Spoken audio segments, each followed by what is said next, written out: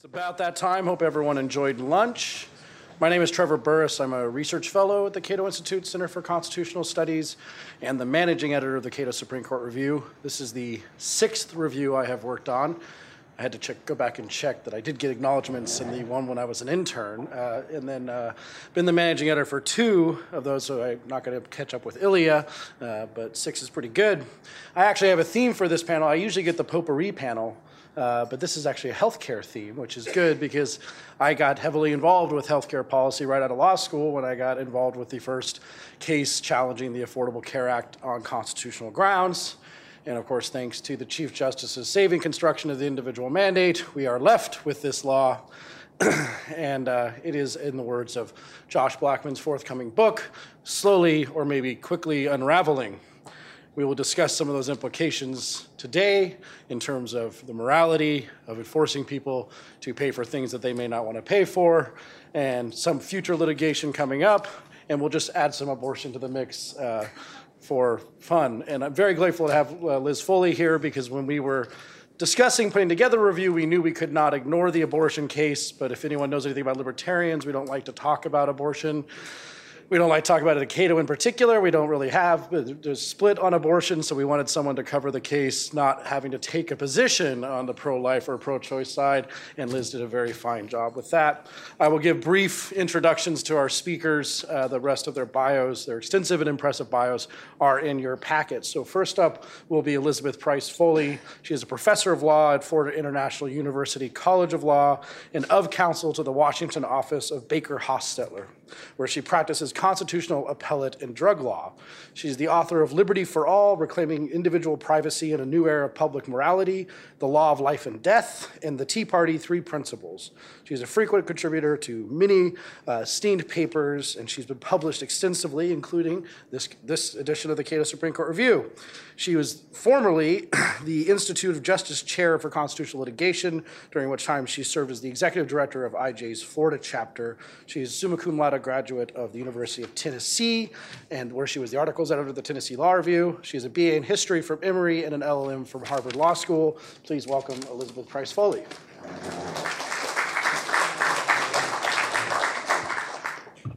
Thanks so much, Trevor. I appreciate that introduction. Thanks also to the Cato Institute for sponsoring the symposium and for inviting me to speak today. I am going to try to talk about this abortion case in sort of a non-abortion way, if that's possible.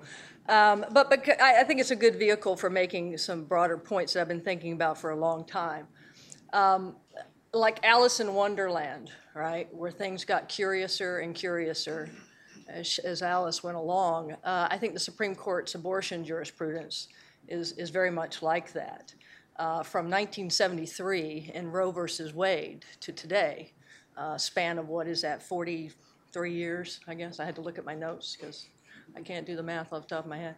In 43 years, we've gone from strict scrutiny in Roe versus Wade to undue burden, which was the new standard articulated in Casey, to what I like to call undue burden plus, with the plus meaning there's an added dose of legislative deference. That was in Gonzalez versus Carhart. To now whole woman's health, which was decided this term, and I call that undue burden minus because they took away the deference that they had given before. So I'm here to talk to you about whole woman's health in particular, but I am going to talk about it in a broader context, and in particular, I want to explore the meaning and the possibilities that are posed by the court's sort of idiosyncratic approach to standards of judicial review in constitutional rights cases. So it's not just about abortion. First, let me talk about whole woman's health, because for those of you who aren't familiar with the case, it's a little background is good. It's a 5-3 decision of the court. It was penned by Justice Breyer. Justice Kennedy, who's our current center of the court, decided to join sort of the liberal wing of the court in reaching the majority opinion. And what they did in the court was they invalidated 2 provisions of a Texas law. It's called HB 2. There's 2 different aspects here. One provision of the law that they invalidated was called the admitting privileges provision. And it did kind of what it sounds like it did. It required doctors that perform abortion to first have admitting privileges at a nearby hospital. I think they had to have them within 30 miles of where the abortion was provided. The second provision that they struck down was the so-called surgical center requirement. And this provision basically required all abortion facilities to meet the same standards under Texas law as ambulatory surgery facilities. But to reach the merits on these two provisions of law, to strike them down, the court sort of first had to engage in some, I'll be nice about it, creative contortions on the law of res judicata or claim preclusion. It's a sort of an arcane procedural technical thing that geeks like me who also teach civil procedure kind of get into. But I'm not going to spend a lot of time on it because I think there's a lot more interesting aspects of the case, and it is arcane, so why bother? But just so you know, the court did have to engage in contortions. It went out of its way to reach the merits of this particular case. And it's weird because this was really the second lawsuit. The first lawsuit was basically brought by the same group of abortion providers as brought the case that ultimately reached the Supreme Court. But those abortion providers that had brought the first lawsuit lost their first lawsuit. And normally this doctrine of claim preclusion would say you don't get a second bite at the apple like that. You don't get to relitigate something you've already litigated. But once the Supreme Court sort of cleared that pesky doctrine out of the way, it proceeded to apply its infamous sort of sui generis undue burden standard of review that was first discovered and articulated in that Casey opinion. But the undue burden standard that we're seeing in Whole Woman's Health is not the same undue burden standard we saw in Casey, and it certainly is not the same undue burden standard we saw in the 2007 Gonzalez versus Carhart decision from the court. And so I want to take a brief sort of stroll down memory lane and talk to you a moment about Gonzalez versus Carhart. This was a decision, again, from 2007 where the court decided to uphold a federal law that banned so-called partial birth abortion. It's called partial birth abortion because it's a type of abortion that requires that the fetus be delivered into the birth canal before it's dismembered. And of course, if you know anything about it or read the newspaper reports about partial birth abortion, you know, it has a particularly gruesome aspect to it. And so it was the one thing Congress could pass at the federal level is to ban completely this one procedure of partial birth abortion. And so what the court did here was it upheld this complete ban on an abortion procedure, despite the fact that there is a constitutional right to abortion. And it did so despite the fact that the law didn't contain an exception for the health of the mother. And previous decisions of the court had suggested that you constitutionally had to have an exception for the health and or the life of the mother. So Congress anticipated that its failure to include an exception for the health of the mother was going to probably cause it some problems with the court. So it tried to sort of ward off these problems by making extensive findings of fact in the act itself. And specifically, they made findings of fact that there was a medical consensus that partial birth abortion was never necessary for the health of the mother. And the court quibbled a little bit whether that was actually a fact that was rationally found or not, but it decided to defer to the Congress on that ultimately. In fact, the Gonzalez court concluded that deference to the legislative branch's findings of fact on an abortion law where there's quote-unquote medical uncertainty as to whether or not the law will protect maternal health is an appropriate thing for a court to do. I'll give you a quote from Gonzalez. Quote, "Considerations of marginal safety, including the balance of risks, are within the legislative competence when the regulation is rational and in pursuit of legitimate ends." Now, lawyers speak, we hear that, and that just sends off signals. It's rational basis review, rational basis review. There's deference going on suddenly in an abortion case. So that was a really radical moment for a lot of people. And with that particular statement, the Gonzalez court sort of added a twist to the undue burden standard. They still gave lip service to the undue burden standard, but they added this dose of deference to the legislature on the issue of maternal health and safety. So the majority opinion in Whole Woman's Health, the case that was decided this term, has changed that understanding from Gonzalez completely. And I think at this point it's fair to say that Gonzalez is probably limited to its own unique set of facts in light of Whole Woman's Health.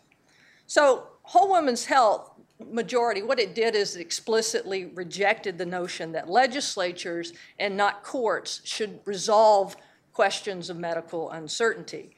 The court said there's no room for rational basis review in abortion cases because abortion is a constitutionally protected personal right, and rational basis review is something we sort of set aside and we only use for sort of disfavored rights. Economic rights is what the court specifically referred to.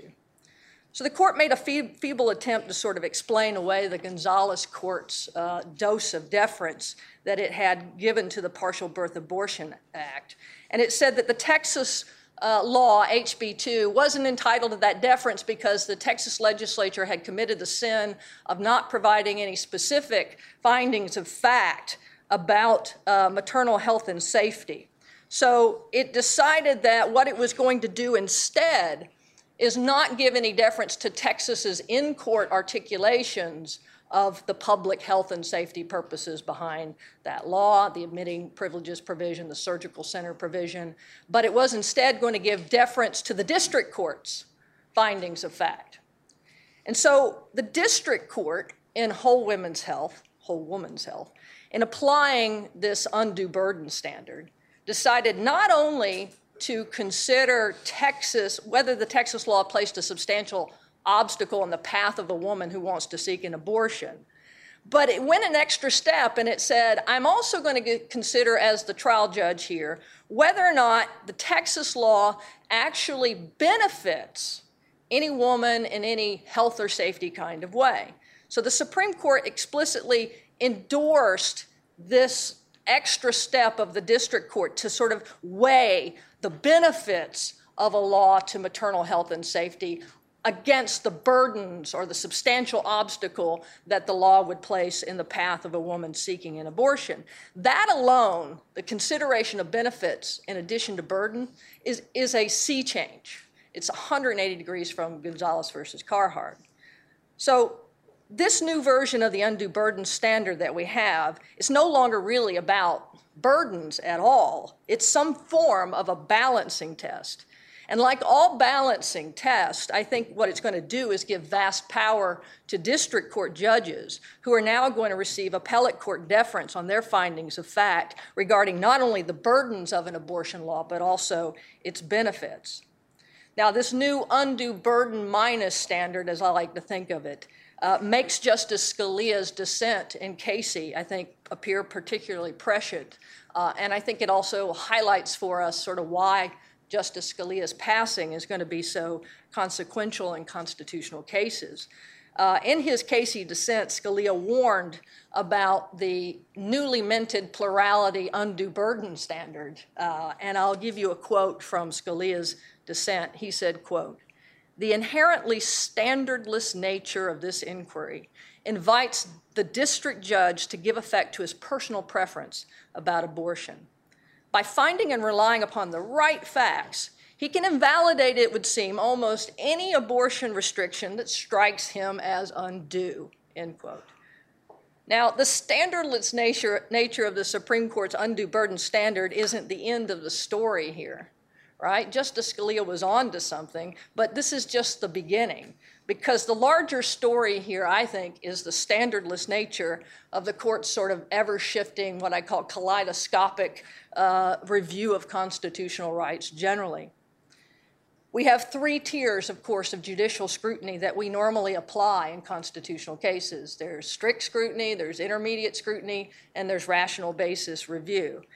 And we can legitimately criticize that ab initio decision as to which level of review should attach to which constitutional right. It's all coming from the Supreme Court's 1938 decision in Caroline Products, where they have this famous footnote 4, or if you went to law school, everybody, you can go to any cocktail party and talk to a lawyer and say, hey, what do you think about footnote 4? And they'll all know what you're talking about. I know it's really geeky, but this is a footnote that basically set the stage for the court's bifurcation of constitutional rights, whereby on the one hand, certain preferred personal rights got heightened scrutiny, and certain sort of disfavored redheaded step-cousin rights got rational basis review. And of course, the difference is there's one set is personal rights that are entitled to some judicial respect, and the others are called economic rights, and they're not entitled to judicial respect. Now, this footnote was just dicta. It wasn't even part of the holding of the case. It was dicta in a 4-person majority opinion because a couple of justices had recused themselves from the consideration of the case. But its impact, nonetheless, has been absolutely enormous on constitutional law. It's led a generation of lawyers to accept that there's some meaningful distinction between economic rights on the one hand and non-economic rights on the other hand. And that's kind of fascinating in and of itself because the history of this country and certainly the political philosophy that motivated the founding generation suggests otherwise. It'd be hard to imagine, really, a more personal, important, dare I say, fundamental right than the right to contract or the right to pursue a lawful occupation of your own choosing. And yet these rights that are absolutely essential to our concept of liberty and to our pursuit of happiness have been accepted as disfavored economic rights since the New Deal era. And so laws that impact them are, without fail, now given rubber stamp, what I call rubber stamp rational basis review, exemplified in a case called Williamson versus Lee Optical. But even if one disagrees with the court's personal versus economic rights bifurcation, it at least has provided some rough guidance to judges as to what mindset they should have when they approach a constitutional rights case. So I'll give it some credit. It makes the judges sort of pull out the case and right away say, okay, am I going to get out my big rubber stamp? Or am I going to keep that rubber stamp in the drawer and, give this case some real scrutiny? And of course, these tiers of scrutiny don't stop with this bifurcation, this economic versus non-economic bifurcation, because we do have further refinement that goes on, and it says, okay, even if this is a personal rights case rather than an economics rights case, we're going to now try to figure out which of the personal rights are important enough to be called fundamental and which ones don't quite qualify for that shibboleth. And the dividing line between fundamental and non-fundamental rights, at least until recently, has had something to do with our nation's history and tradition. So, for example, a constitutional right to physician-assisted suicide. The court decided that case in Washington v. Glucksberg. And said, look, there's not a history or a legal tradition in Anglo-American law of recognizing a right to suicide with the assistance of a third party. So they denied that right as fundamental, applied rational basis review, and the law sailed on through. The same thing happened in the court's first foray into constitutional assessment of anti-sodomy laws. In Bowers versus Hardwick, the court's first decision, which I think was around 1985, they rejected an asserted constitutional right to sodomy because they said, look, for a long time we've prohibited sodomy, go away, it's the end of the story, there's a rational basis for it, and we're done. But increasingly over the last 20 years or so, the level of judicial scrutiny that's been applied in any particular case has sort of become unmoored, not only from the constitutional text, which is bad enough, but it's become unmoored from our constitutional history and our historical inheritance. So in Lawrence versus Texas, for example, the court reversed course on Bowers versus Hardwick, and in fact, invalidated a Texas anti-homosexual sodomy law. And in order to reach that conclusion and reverse Bowers, the Lawrence Court didn't purport to alter the applicable standard of review, which was rational basis review, but instead gave rational basis some sort of bite, right, that you normally don't feel. That's why we sort of refer to as rational basis with bite. And the same unusual bite was evident just a few years later in the court's equal protection case called Romer versus Evans. So suddenly we started seeing rational basis review with some sort of bite, but it wasn't really intermediate scrutiny and it wasn't really strict scrutiny either. Now, the Supreme Court's recent decision invalidating bans on gay marriage, the Obergefell case that they just decided, is further illustrating that this present court is happy to disregard our nation's history and tradition in its analysis because it didn't assign any weight to the history that defined a marriage as one man, one woman. Now, don't get me wrong, okay? I'm not suggesting I disagree with the outcome of either Lawrence or Obergefell. I actually don't. But I will say this, the court's analytical structure in both of those cases was undoubtedly unique, and neither decision attributed much significance to our nation's history and tradition.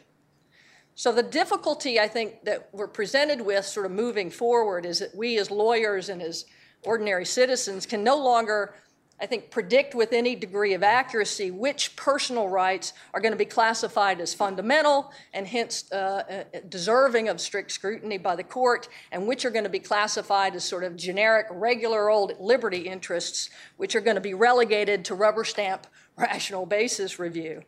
And even if it is a generic sort of personal, liberty interest, you look at Lawrence and you look at Romer, and that suggests that even some personal liberty interests that don't qualify as fundamental rights might not get actual rubber stamp rational basis review. It'll be that special thing where it's rational basis review with bite. But we can't really predict when it's going to have bite and when it's not going to have bite. The same problem of unpredictability is occurring in the court's equal protection jurisprudence, as evidenced not only by Romer, but the affirmative action cases. So while the court gives lip service to strict scrutiny in the affirmative action cases, because affirmative action, of course, involves a race-conscious, race-based classification by government, the court's decision in recent cases such as Grutter and more recently Fisher, too, indicate that the version of strict scrutiny that's being applied in affirmative action cases isn't really all that strict, because they're deferring to the the university's own articulation of why it's important that they carry out or achieve the goal of diversity in certain ways.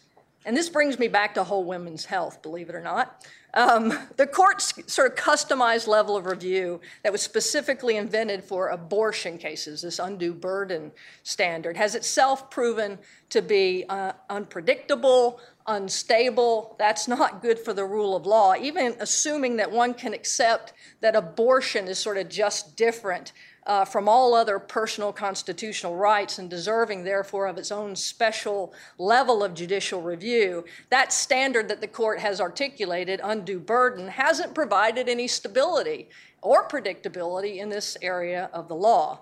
The increasing unpredictability in the court's standards of reviews affects all types of constitutional rights cases, and it should alarm anybody who cares about preserving the rule of law more than achieving certain outcomes.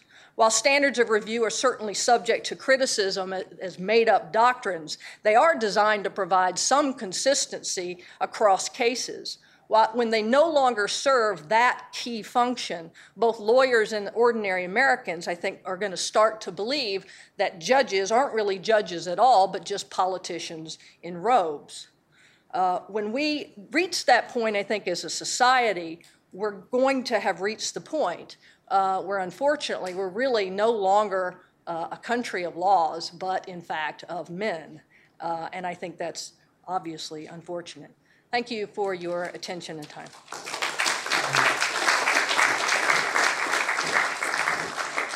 Thank you, Liz. I actually recently found out that Oklahoma prohibited tattoo parlors until 2006, but then they allowed them back in, but tattoo artists have onerous restrictions on having different medical qualifications now. And it made me think of the whole women's health case, actually, how that would play out.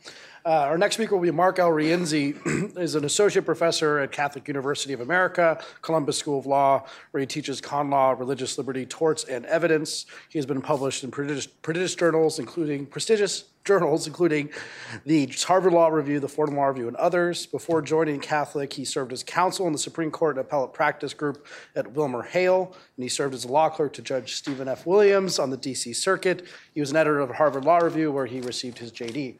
Mark? Thanks, Trevor, and thanks to the Cato Institute for having me here at what is always a fun and interesting Constitution Day. So I get the strangest and shortest opinion of the term, Zubik v. Burwell. You may know this as the Little Sisters of the Poor case. Little Sisters of the Poor are actually my clients at the Becket Fund in this case. You may also know it as the contraceptive mandate case. In Zubik v. Burwell, I say it was strangest case. The substance is really strange because if you start out with the question, boy, I'd like to get every woman in America contraceptives, you wouldn't immediately go to, and therefore I need nuns, right? It's a little bit of a weird line of reasoning to think that you need nuns to give out birth control. Millions, probably billions of people in the world have acquired it and used it with no help at all from nuns. And there was just recently a census, a healthcare census that came out a couple days ago saying there's 118 million people in America who are on healthcare provided by the government. 118 million people. So it's a strange case just to start on the substance because it really makes you pause and wonder, what the heck do you need the nuns for? If the government wants to give everybody contraceptives, go ahead. You don't need nuns. It was also a strange case in terms of the procedure. If you recall, the case was argued shortly after Justice Scalia's death in March. And shortly after the argument, the justices issued an order that was relatively unprecedented. I think on SCOTUS blog, one of the writers said the closest analog they could find was after the argument in Brown v. Board, when the justices asked for briefing on constitutional and historical questions. But about a week after the argument in Zubik, the justices issued an order saying, essentially, hey guys, can't you work this out, right? We read your briefs and it seems like there might actually be a way to solve this. File supplemental briefs as to whether these kinds of solutions would work. And the parties did that. And a few weeks later in mid-May, we got a 3-page per curiam opinion signed by all the justices in which they basically said, hey guys, can't you work this out? They remanded the case to the lower courts. They said, it looks like there's room for agreement here. They said, government, you can't find the nuns because you know they object, so you don't need any special, fancy form from them to know that. But go back down and courts of appeal, let them work it out. All of that makes it tempting to look at Zubik v. Burwell as a bit of a bust, right? As a punt or a dodge where the justices didn't really move the case forward and get to a resolution or resolve anything. But I think that's wrong, and I want to spend a few minutes showing you, I was going to say in black and white, but it's actually green and white. In green and white, why that's wrong. It turns out that what happened at the Supreme Court was really consequential in a few different ways. One, it resulted in some really important changes in the case, chiefly that the court invalidated and vacated circuit court precedents on religious liberty from 8 different circuits. It was also really important because of changes in the government's position that they made at the Supreme Court that were really quite opposite how they had presented their case in the lower courts. And ultimately, I think Zubik v. Burwell comes out illustrating some important truths both about religious liberty law and about the proper judicial role in civil rights cases. So let me start with, hey, there, okay. I have the right button. Let me start with what was the government's winning argument in most of the courts of appeal. When we got to the Supreme Court, the government was, I think, 8-1 in the circuit courts. They had almost run the table. The Eighth Circuit got it right. Everybody else was wildly wrong. And the basis on which the government won was their claim that the contraceptives aren't really part of your plan, right? So at times they resorted to outright mocking the Little Sisters of the Poor. They said in their legal briefs that the sisters were worried about, quote, invisible dragons, right? It's just not really their sisters, so sign my form. And they won on that claim in most courts in the country up to the Supreme Court. And the claim was that the contraceptives, although it's an automatic thing that comes with your health plan, they're not really part of your health plan at all. They said it's separate from your health plan, it's independent from your health plan. They said that it is not part of the basket of services you have to provide people with in your health plan. So they said, just stop worrying and sign the form. The sisters' response to this was, quizzical. They were saying, well, if it has got nothing to do with my health plan, why do you need my signature? Government never had an answer for that because, in fact, the government desperately needed their signature, which is why they fought to the Supreme Court several times to get it.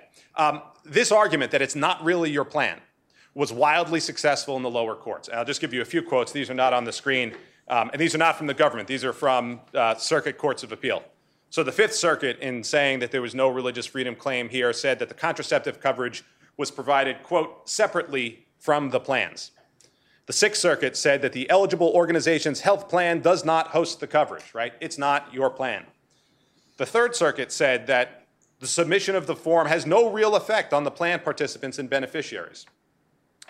And my favorite, the Seventh Circuit, in the Wheaton College case, they said a few of these, and then they said, maybe I've said too much, which is a little bit funny. They say, actually, there are no efforts for the government to use Wheaton's health plans. So when Wheaton tells us it's being forced to allow use of its health plans to cover emergency contraception, it is wrong. The contraceptives, quote, are not part of the college's health plans. And then my favorite line, but the government isn't using the college's health plans, as we have explained at perhaps excessive length. Well, that was July 2015. And that was before the case got to the Supreme Court. When the case got to the Supreme Court, the government had to admit what was actually the obvious thing if you focused on the details of the ERISA provisions that they were relying on, which is, of course, it's part of the plan, right? That's why you need the nun's signature, because you're using her plan. If you weren't using her plan, it would be idiotic to say, I need a signed permission slip from a nun. Makes no sense at all. The government ultimately agrees with me on this at the end of the day. Here's the government in one of their briefs in opposition. If the objecting employer has a self-insured plan, which is most plans and most ones that were at issue in Zubik, the contraceptive coverage provided by its TPA is, as an ERISA matter, quote, part of the same ERISA plan as the coverage provided by the employer. As a result, the coverage provided by the TPA as a formal ERISA matter is part of the same plan as the coverage provided by the employer. So for years, the government got through the lower courts saying, no, it's not in the plan, don't worry about it, it's separate, it's independent. The lower courts accepted that hook, line, and sinker, at times mocking the religious groups for thinking something so crazy as the government's using their plan. That was all through about July of 2015. By September of 2015, when they had to speak to the Supreme Court and they knew they'd get more scrutiny, the government had to come clean and admit, yeah, actually, we are using the health plans. They went further, and this explains why they were fighting so hard to get the sisters' signature on a special form. The form, which is called Form 700, specifically is a plan instrument. It's an instrument under which the health plan is governed. And the nuns said, well, I can't sign a form like that that's going to let my health plan give out contraceptives. Now the government acknowledged that the statutory obligation to provide contraceptive coverage falls only on the plan, and it can only achieve its goals in a written plan instrument. And then my favorite, this is in the supplemental briefing, there is no mechanism for requiring TPAs to provide separate contraceptive coverage without a plan instrument. So after years of saying, it's not the plan, it's not the plan, it's not the plan, when they got to the Supreme Court and the real pressure was on, the government ultimately acknowledged the truth, which is, okay, all right, fine, it's actually the plan. The complete opposite of the story that 8 courts of appeals bought on the way up. Second big change in the government's briefing. The claim by the government was always that this needs to happen on the employer's plan, right? This needs to be through the employer. If it's not through the employer, women are being put to some extra different special bad burden. All right, so their claim was our system works through employer-provided plans, which is obviously contrary to the it's not your plan argument, but just suspend disbelief. Many federal judges suspended disbelief at that point. Suspend disbelief. They said, first, it's not your plan, and then they said, and it really needs to be on the plan, Judge. So they said on the way up, it has to be coming from the employer, right? Otherwise, it's too burdensome. But at the Supreme Court, they were forced to answer the question, well, how is it that there's like 100 million people who don't have contraceptives in their plan because they have grandfathered plans? Or my favorite, because they're on government plans which don't have full contraceptive coverage. Government military plan doesn't have it. Government Medicaid plan doesn't have the full coverage they were insisting the nuns provide. But the government was asked, how is it that your interests are being served for that 100 million other people. How could that be? And the government said to the court, I'm sorry, I skipped one slide here. Government said to the court that, oh, don't worry about those people. If they don't get contraceptives from their employer, there's lots of other places they can get it. Which, when I read it, I thought, wow, did I write this? Because it's always been my view, gosh, if you don't get contraceptives from the nuns in America, it's not that hard to get contraceptives. There's government programs. There's the exchanges, right? The government won its cases. They can have their exchanges. There's other family members' plans. There's all sorts of ways you can get plans with contraceptives. But it wasn't me this time. It was the government, right? If a small employer elects not to provide health coverage, so if you have fewer than 50 employees, you don't have to provide a policy at all. And they're saying if a small employer does that, or if a large employer chooses to pay the tax rather than providing coverage. And that's something that they told the Little Sisters to do. They said, sister, if you don't like it, just cut off the whole plan entirely, let everybody come to the exchanges, and that'll be fine. Right? That was one of the government's arguments. So if those employers don't provide coverage with contraceptives, employees will ordinarily obtain coverage through a family member's employer, through an individual insurance policy purchased on an exchange or directly from an insurer, or through Medicaid or another government program. All of those sources would include contraceptive coverage, right? So here's the government in its merits brief at the Supreme Court when the real pressure is put on, having to acknowledge, well, golly, there are really lots of ways people can get contraceptives, and they don't have to get it from their employer at all. They can get it from a family member's employer. They can go on these beautiful exchanges that we just told you 5 minutes ago were awesome, right? They can get it from government programs. Lots of ways to get it, and the government says those are all fine. Those are fine for more than 100 million Americans who use them. Totally fine. But the government tried to say, but somehow not good enough for people who work for nuns, right? If you work for nuns, then it's got to come from your employer. Last big change in the government's positions at the Supreme Court. This is a case that was litigated under a statute called RFRA, the Religious Freedom Restoration Act. It's the same statute that was at issue at Hobby Lobby that 20 years ago was really, really, really broadly popular on a bipartisan basis, and now is like a dirty word. But RFRA says that if there's a substantial burden on somebody's religion, you've got to pass strict scrutiny.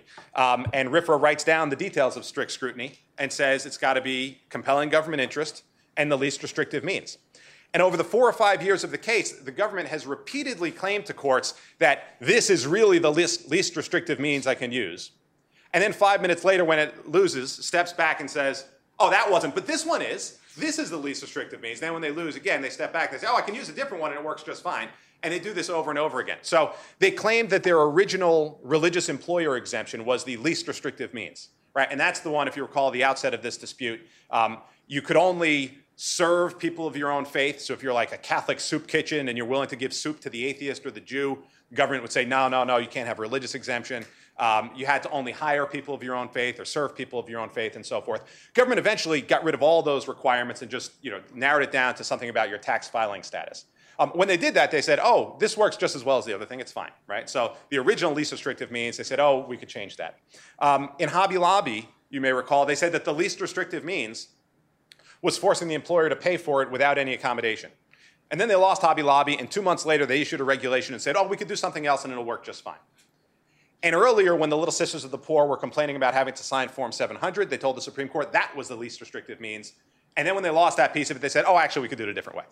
So at a certain point, judges should look skeptically at the government when they come in and say, oh, I have now found the least restrictive means.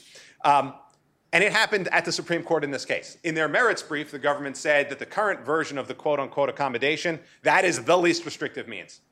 And then the justices issued the supplemental briefing order in which they basically said, really? You couldn't do anything else? And here's what the government said. But the accommodation for employers with insured plans could be modified to operate in the manner posited by the court's order while still ensuring that the affected women receive contraceptive coverage seamlessly together with the rest of their health coverage.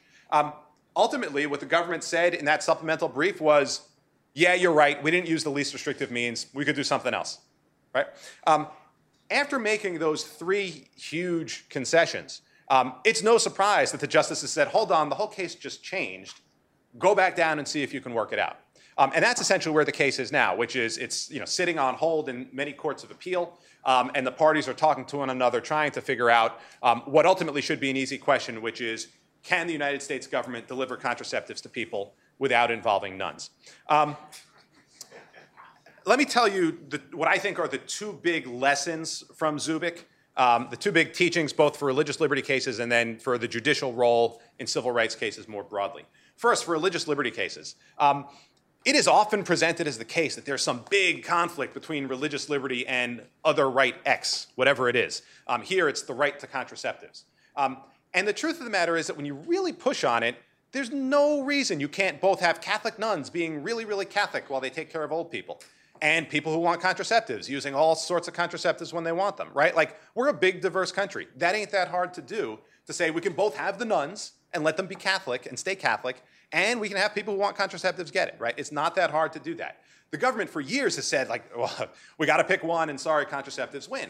But that was absolutely not the case, as the government ultimately admitted when it said we got lots of other ways to do this. So one is, when you're told there's some big clash between religious liberty and some other right and you can't possibly have both, it's often not true. And it's often, if you're willing to just take a live and let live approach, it's relatively easy to solve. Here's the broader point, though. The solutions here only came about because there was real pressure at and from the Supreme Court on the government's claims about how its system operated and about what other alternatives were available. Without that pressure, I don't think the government admits the stuff that they ultimately copped to at the Supreme Court. I don't think they admit it because they'd been on a big winning streak by saying the opposite in the lower courts.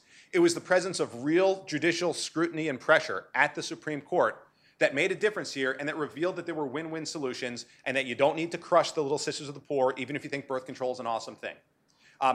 The failure of the lower courts on the way up to give that kind of real scrutiny, which then resulted in, by the way, in those lower courts adopting positions that the government was going to throw overboard 60 days later, right? I mean, they emphatically adopted positions that the government ran away from rather than defend at the Supreme Court. So when the judges don't do that proper role in a civil rights case, the civil rights laws end up doing no good work, right? And all civil rights laws like RFRA and other civil rights laws are based on the idea that a majoritarian government will sometimes sacrifice the interests of the minority for what's a popular majoritarian thing. And that's precisely when Article III judges are supposed to have scrutiny and put the government to its test and make them carry their burdens. That didn't really happen in the lower courts, and that's why the Supreme Court was put in the weird position they were put in Zubik. I'll stop there. Thanks very much.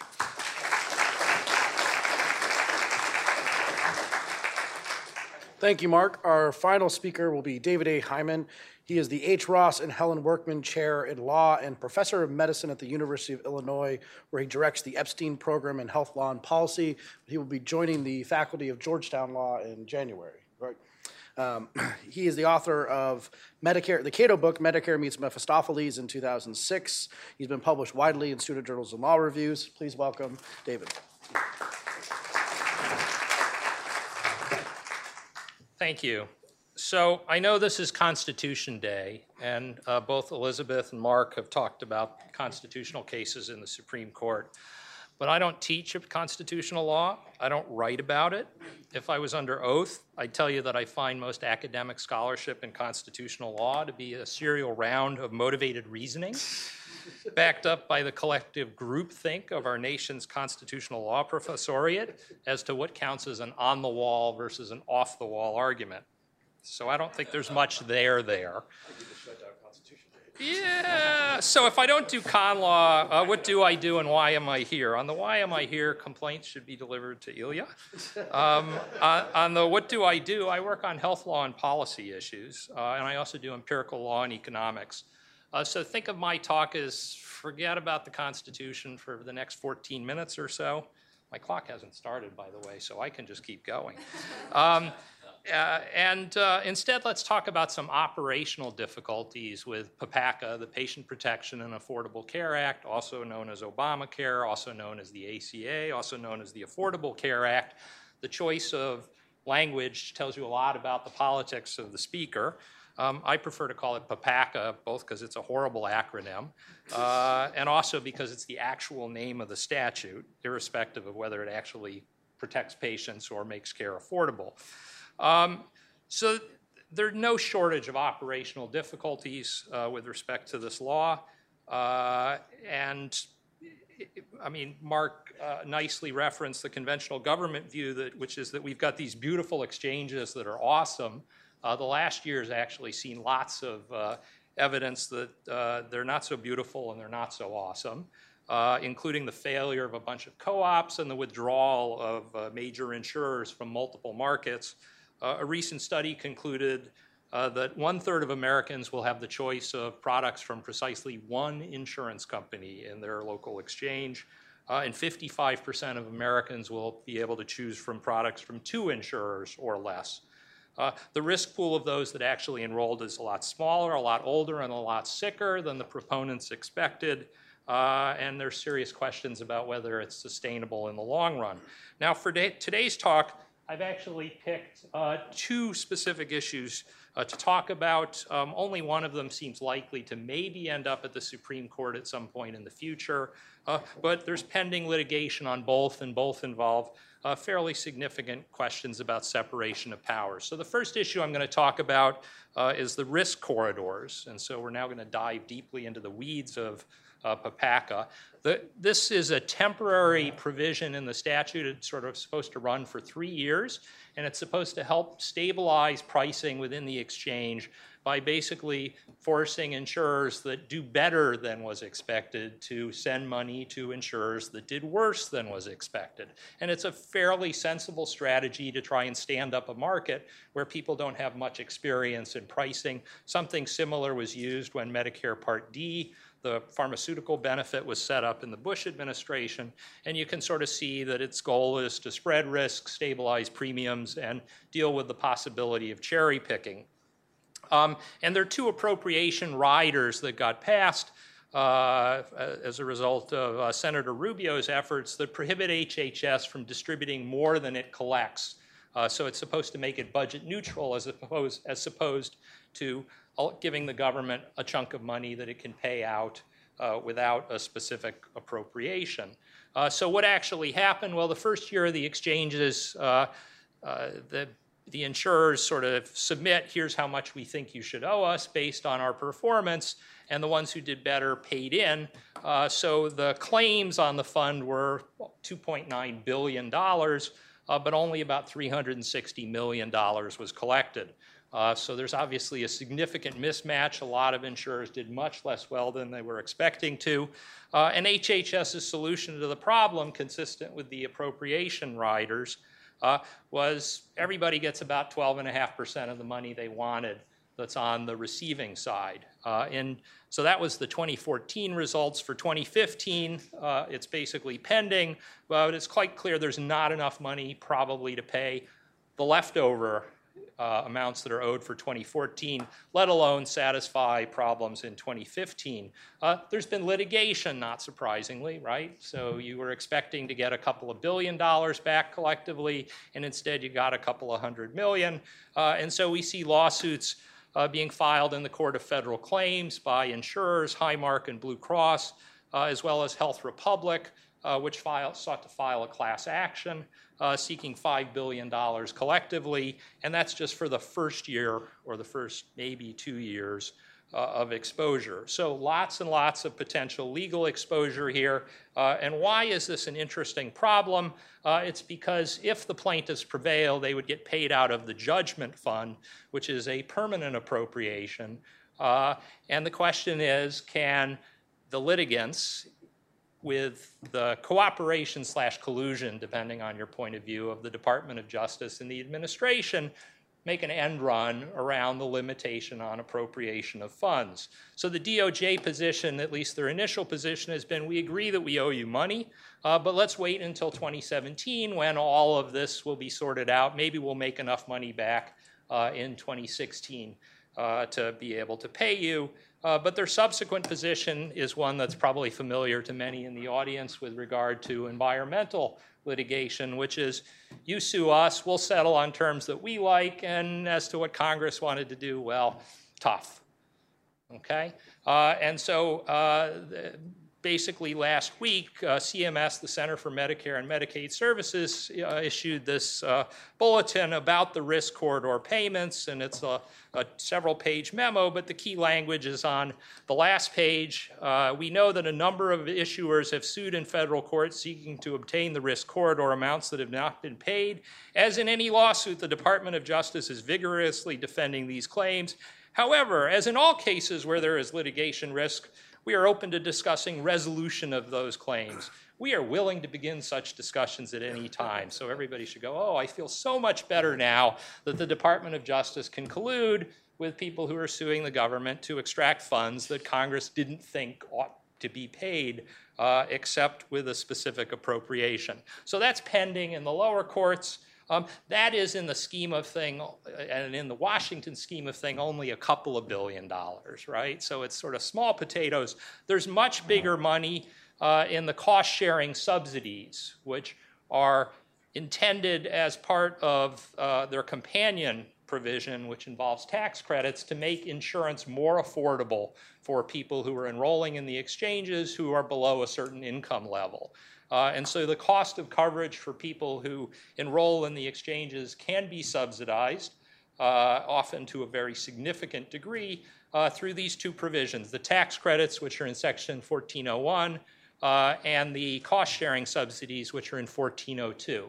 And I've put down for those of you who've forgotten or don't have your pocket version of the Cato Constitution, the appropriation language that basically says don't spend any money unless Congress agrees and expressly authorizes it. And there's a lot of precedent about what counts as an express appropriation. The tax credits under 1401 are fully funded on a continuing basis. You don't need an appropriation to do that. But there's nothing explicit in the provisions relating to cost-sharing subsidies that parallel that involve an appropriation. And HHS/OMB, consistent with that understanding, submitted an appropriation request, but it didn't get funded. Okay? And so far, okay, that's just the way things work, but we ended up with litigation in House v. Burwell, a case that Elizabeth was involved in formulating initially. And the case itself involved sort of two claims, one about the employer mandate and the delay in implementation of it, but for our purposes today, I'm just going to focus on the cost-sharing payments. And the issue was, can HHS/CMS move money around and use basically pay out cost-sharing payments to insurers to make coverage more affordable in the absence of an explicit authorization? Okay, and so we have litigation in the D.C. District Court, initially on standing back in September of 15, and then relatively recently an opinion on the merits of cost-sharing payment. The government won on the standing issue with regard to employer mandate, but lost on the cost-sharing payments, and then we have a decision on the merits that basically says very clearly, you haven't made very good arguments why there is an appropriation. If you look at the statute, it's clear there's not an appropriation. A century or so of precedent requires there to be an appropriation, and so paying out this money in the absence of an appropriation is a violation of the appropriation clause. So where do we go from here after that opinion? Well, the first place we probably go is to the Court of Appeals, where the government is going to try and defend on standing grounds, because if you can win on that, you're obviously better off than trying to defend on the merits, and it remains to be seen what will happen with regard to that. Sort of question mark as to whether this case is ultimately headed to the Supreme Court or not. It's going to depend on the configuration of, for example, the House of Representatives, for starters, as well as the precise nature of what subsequent changes we see in PPACA.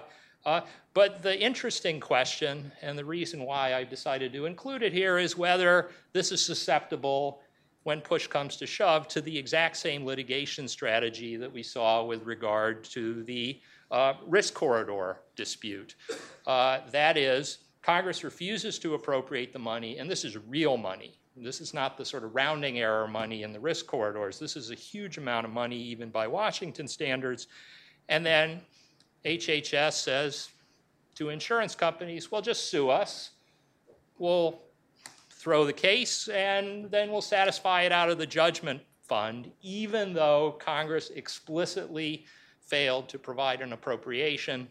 And so that, I think, raises some interesting, not just appropriation clause issues, but separation of powers issues, right? The executive is circumventing constitutional provision intended to protect the power of the purse. And then I put last the possibility of a congressional fix, because of course this is dead easy to fix if people actually agree that they want to fix it and they agree on other provisions in the statute that they like to address, right? That's actually how things work or are supposed to work. But I put it last for a good reason. So let me close with some sort of lessons for implementation issues. So far we've just sort of talked about this sort of specific narrow issue in the legislation, but I think it raises larger questions about implementation of statutes and the power of the respective branches. Daniel Patrick Moynihan was a longtime Democratic senator from New York. He also served in Republican administrations as the Assistant Secretary of Labor, Ambassador to India, and Ambassador to the UN. In the American Academy Almanac of Politics, he was described as, quote, the nation's best thinker among politicians since Lincoln, and its best politician among thinkers since Jefferson. As this slide reflects, David Gergen asked him about the preconditions to passing major social reform legislation in the United States, and his response was that there were two essential preconditions. First, you need significant bipartisan support from both sides of the aisle. Otherwise, there'll always be trouble with the legislation, and it will be difficult to fix. Second, he said you need solid support from the public before it's passed.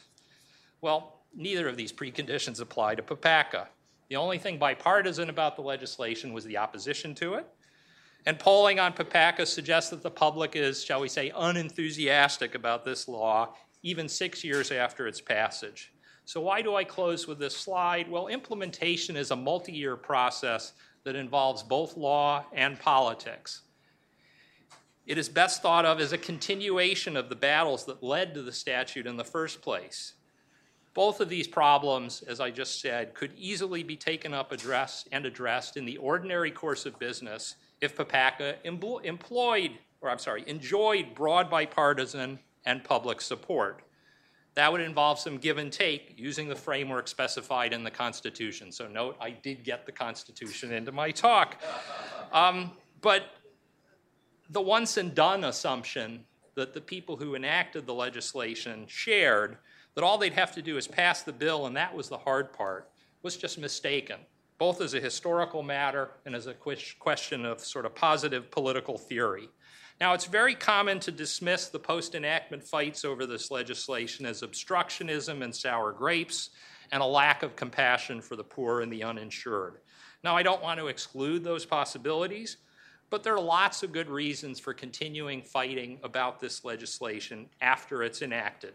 And an easy way to see this, as I tell my students, is to imagine the counterfactual. Just flip the political parties, flip the political valence, and ask whether things would look the same or look different. So assume, for the sake of argument, that the Republicans control Congress and the presidency, and they pass a very aggressive school choice bill with serious federal money in the form of vouchers and tax credits attached to it. They then lose their majority in Congress to the Democrats. Does anybody doubt that the Democrats in Congress and their political allies would do everything in their power to limit and sabotage the legislation, including appropriation riders, lawsuits, oversight hearings, refusing to fix problems with the legislation unless everything is on the table, and trumpeting whatever bad news emerges? And does anybody doubt that the Republican president would play defense to try and use his executive authority to ensure his signature legislation is implemented in the way he wants it? That's just how the game is played. It doesn't mean one side wants poor people to die or the other side wants kids not to be educated. It means that you disagree on how health care and education should be delivered and financed, and the role of government, federal, state, and local, in doing those things. And so let me close with the words of James Q. Wilson on exactly this point.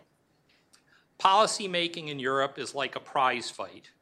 Two contenders, having earned the right to enter the ring, square off against each other for a prescribed number of rounds. When one fighter knocks the other one out, he is declared the winner and the fight is over. Policymaking in the United States is more like a barroom brawl. Anybody can join in. The combatants fight all comers and sometimes change sides. No referee is in charge, and the fight lasts not for a fixed number of rounds, but indefinitely, or until everybody drops from exhaustion. To repeat former Secretary of State George Shultz's remark, quote, "It's never over." You might prefer prize fights, but that's not the system the Constitution gave us. Thank you very much.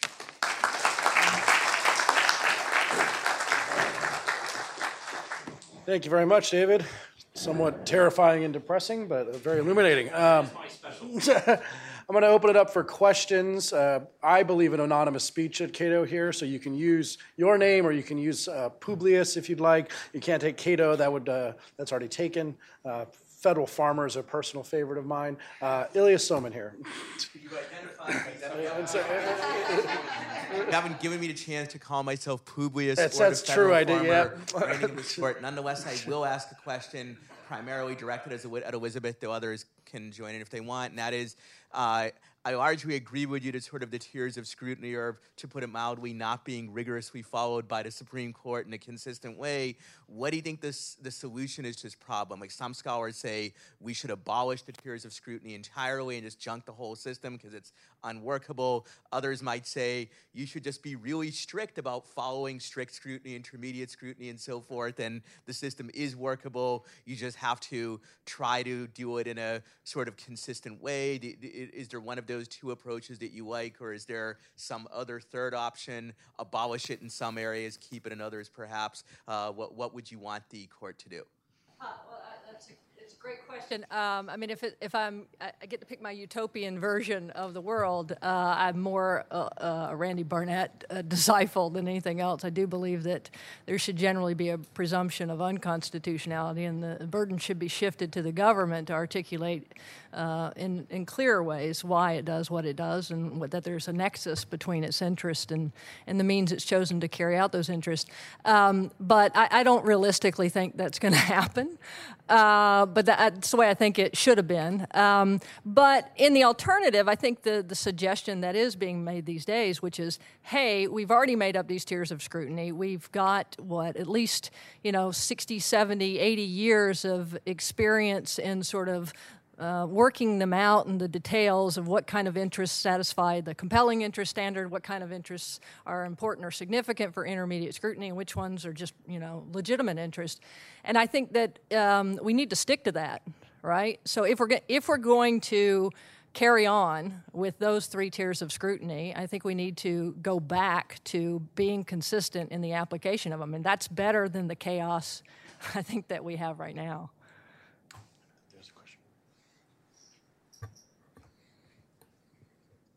Well, first of all, thank you for tackling a tough subject in such a professional way. My name is Shaq Publius Hill, and I'm just a concerned citizen from Virginia. Real quickly, Elizabeth, for you, the remedy in the Texas case, they said 30 miles and that it was an undue burden. Did they say anything like if it was within 60 miles that would be acceptable, or if it was up to the veterinarian standards or tattoo parlor standards, would that be acceptable? And then, Mark, a quick question for you. If they don't come up with a settlement, then what happens to the Little Sisters issue? Thank you very much. Yeah, I'll tackle the 30-mile thing first. The district court made extensive findings of fact on both the admitting privileges and the surgical center provision of the law. And when it came to the admitting privileges provision, for example, the court said, look, we think that the plaintiffs in this case, the abortion providers, have put enough evidence before us that this provision combined with the surgical center provision is going to result in the closure of it already had, the court said, resulted in the closure of a majority of the clinics in Texas before the law even took effect. So since this was a post-effect lawsuit, as opposed to the first lawsuit, which was a pre-enforcement lawsuit, the court made even further findings of fact that the clinics that had survived were very likely to close. And so the district court looked at that and said, well, we think that, we're not going to nitpick on 30 miles versus 40 miles versus 70 miles, but they had all kinds of statistics that the plaintiffs put in the record that not only were a certain number of facilities going to close, and it was going to end up being most of them, but that when that happened, the women who lived within a certain driving distance of abortion facilities were going to be this many 100,000 that were 200 miles away from a facility, and on and on and on. So they got into some very specific nitty-gritty data, but not on the 30-mile thing.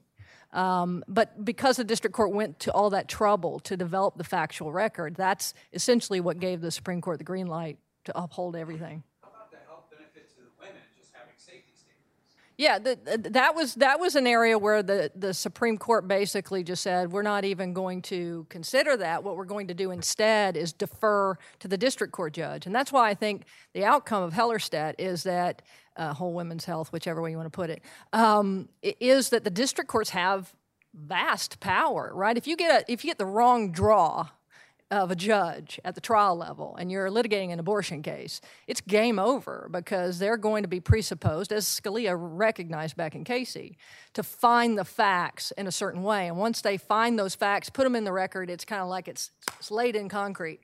And all the appellate courts from there on up are going to defer to that.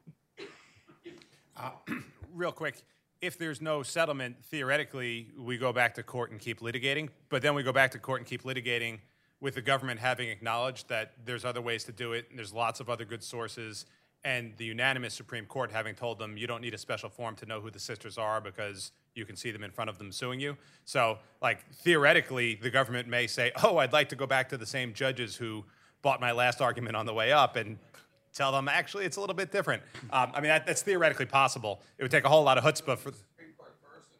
No, I think it would go to the courts of appeal. Now, whether they'd remand it back down to the trial courts, I don't know. It would basically, there'd be a diaspora, right? Zubik is really cases from a bunch of different circuits jammed together. They'd go back down, out, down. But again, if you did it, it would be with all the stuff the government said on the table. It's not really clear where they go. Other questions? Lyle? Yes. Wait, Lyle Denniston, formerly of SCOTUS Blog. Mark, I wondered why you didn't articulate the reality that now the government has proposed a rulemaking that the responses are due finally by next Tuesday, and that process will work before the cases move forward in the courts of appeals, where they're now, as you know, being held in abeyance.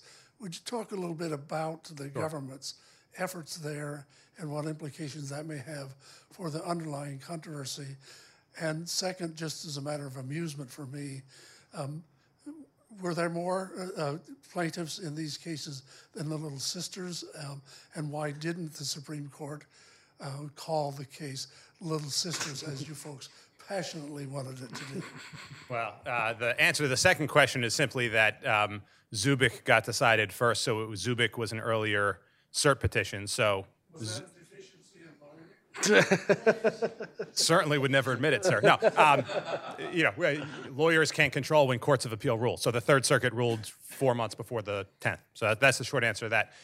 The government has put out, they're not a proposed rulemaking. They've put out what they call a request for information, where they've asked everybody to give them information on possible alternative ways that they could deliver contraceptives without using the current existing system. And so they've put that out. They've asked for responses.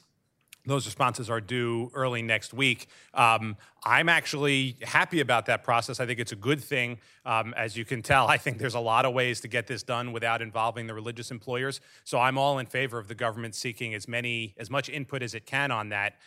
So I hope they read the letters that they get, and I hope they are serious about finding another way. Time for one more. Devin over here. Yeah. So this, Devin Watkins from the Cato Institute. So this strategy of sue and settle, as you were talking about, it exists both in these kind of cases and a lot of the environmental cases. What would you suggest be done to solve this problem or prevent it from happening in the future? Is there ways to unwind some of these or to challenge some of the settlements that occur or limit the judgment fund in some way or some other way to stop this? Well, the most obvious strategy is to amend the rules with regard to the judgment fund to make payment non-automatic, particularly when it looks like or at least you have reasonable grounds for worrying about a sue and settle strategy being employed against you. Environmental cases obviously involve a different set of parties, and so different dynamics. I'm just talking about the judgment fund cases. Of course, to do that, you have to enact legislation and get it signed by the president, and let's just say the interests are not necessarily aligned on the optimal strategy for dealing with these cases. The second strategy, particularly if it's a House v. Burwell fallout, is for the House to intervene and argue that not only shouldn't you do this, you can't do this. Look at the appropriation clause and the separation of powers arguments. But you have to be a party to the case to raise those things. The problem with collusive arrangements, which this may or may not involve, are that nobody's going to raise that argument. I have a follow-up to that, which is how bad can this get, and how bad do you think this will get? Let's wait and see what the election returns look like, because remember what I said is congressional action could fix this just like it could have fixed the Halbig problem. The NFIB case obviously involves somewhat different dynamics, but to me at least, it suggests that Moynihan was onto something with suggesting if you're going to make these big changes, you better have some joint commitment to making changes subsequently. And if you jump into the abyss by yourself, don't expect the other team to jump in after you. And with that, I will bring our panel to a close. Please join me in thanking